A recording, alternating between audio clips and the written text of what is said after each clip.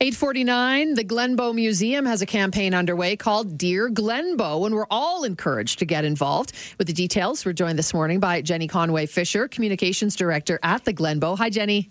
Hi. Hey, thanks for joining us. So you and all the folks at the Glenbow, you want to know what about our lives during the pandemic?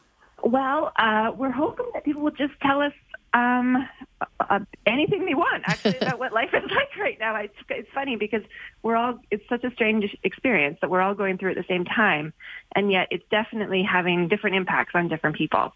So I think everyone's story is going to be really individual and really different. And I think we've got some sort of starter questions to help people sort of conceptualize how to tell a story, because a lot of people, I mean, even me, I'm like, well, my life isn't kind of that very interesting right now.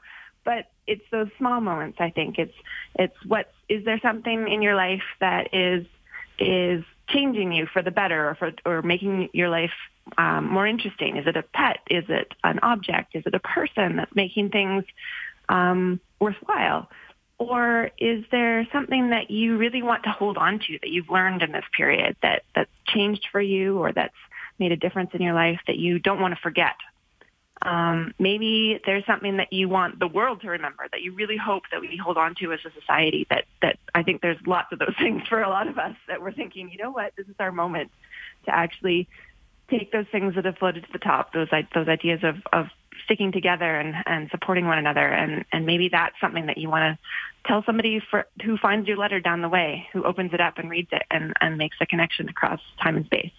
You mentioned somebody opening your letter and reading it. What's the ultimate goal, as far as if you've got, 10,000 letters in the next couple of months, what will be done with them? Wow, that's a lot. That would be amazing. 10,000 letters. Well, the idea of this project is we didn't want to collect the letters and the stories and then lock them away in a vault for 50 years. We really want this project to be an active, living project. We really, as we were thinking about ways that Glenbow could note this moment and keep it and make sure that it's remembered, it was more about giving people a project and making people feel like they had something to contribute and a positive role to play in sort of transmitting this information and this experience. So it's more about discovery and sharing, and maybe in 2 months, maybe there'll be an artist who comes and creates something out of these stories, or maybe there's an exhibition that can come down the line from a curator putting these ideas together and synthesizing different thematic stories that come out. Or maybe in a couple of years, there's researchers who want to know how people move through chaos and crisis and want to learn from those personal stories.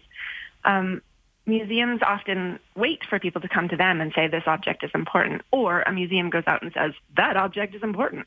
But right now, we really want people to tell us what's important. It's not about us at all. It's about what people are going through and what people are feeling and learning and seeing. And I think that's going to be a really important story. Love this. Now, just before we let you go, I'm all about writing a letter by hand, but you can do it electronically. You can send it in any way, shape, or form. So how do we get our info, our letters to you and the Glenbow?